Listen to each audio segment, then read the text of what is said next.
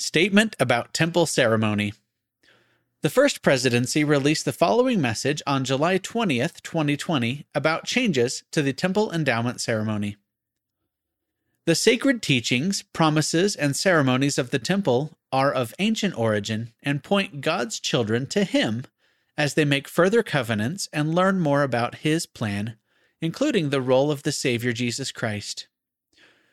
Through inspiration, the methods of instruction in the Temple experience have changed many times, even in recent history, to help members better understand and live what they learn in the Temple.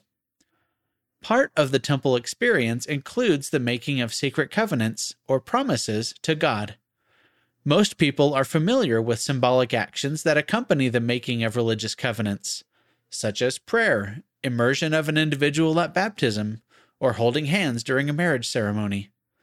Similar simple, symbolic actions accompany the making of temple covenants. With a concern for all and a desire to enhance the temple learning experience, recent changes have been authorized to the Temple Endowment Ceremony. Given the sacredness of the temple ceremonies, we ask our members and friends not to engage in speculation or public discussions about these changes.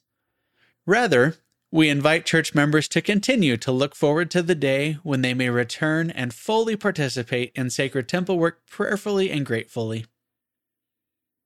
Read by Austin Peterson.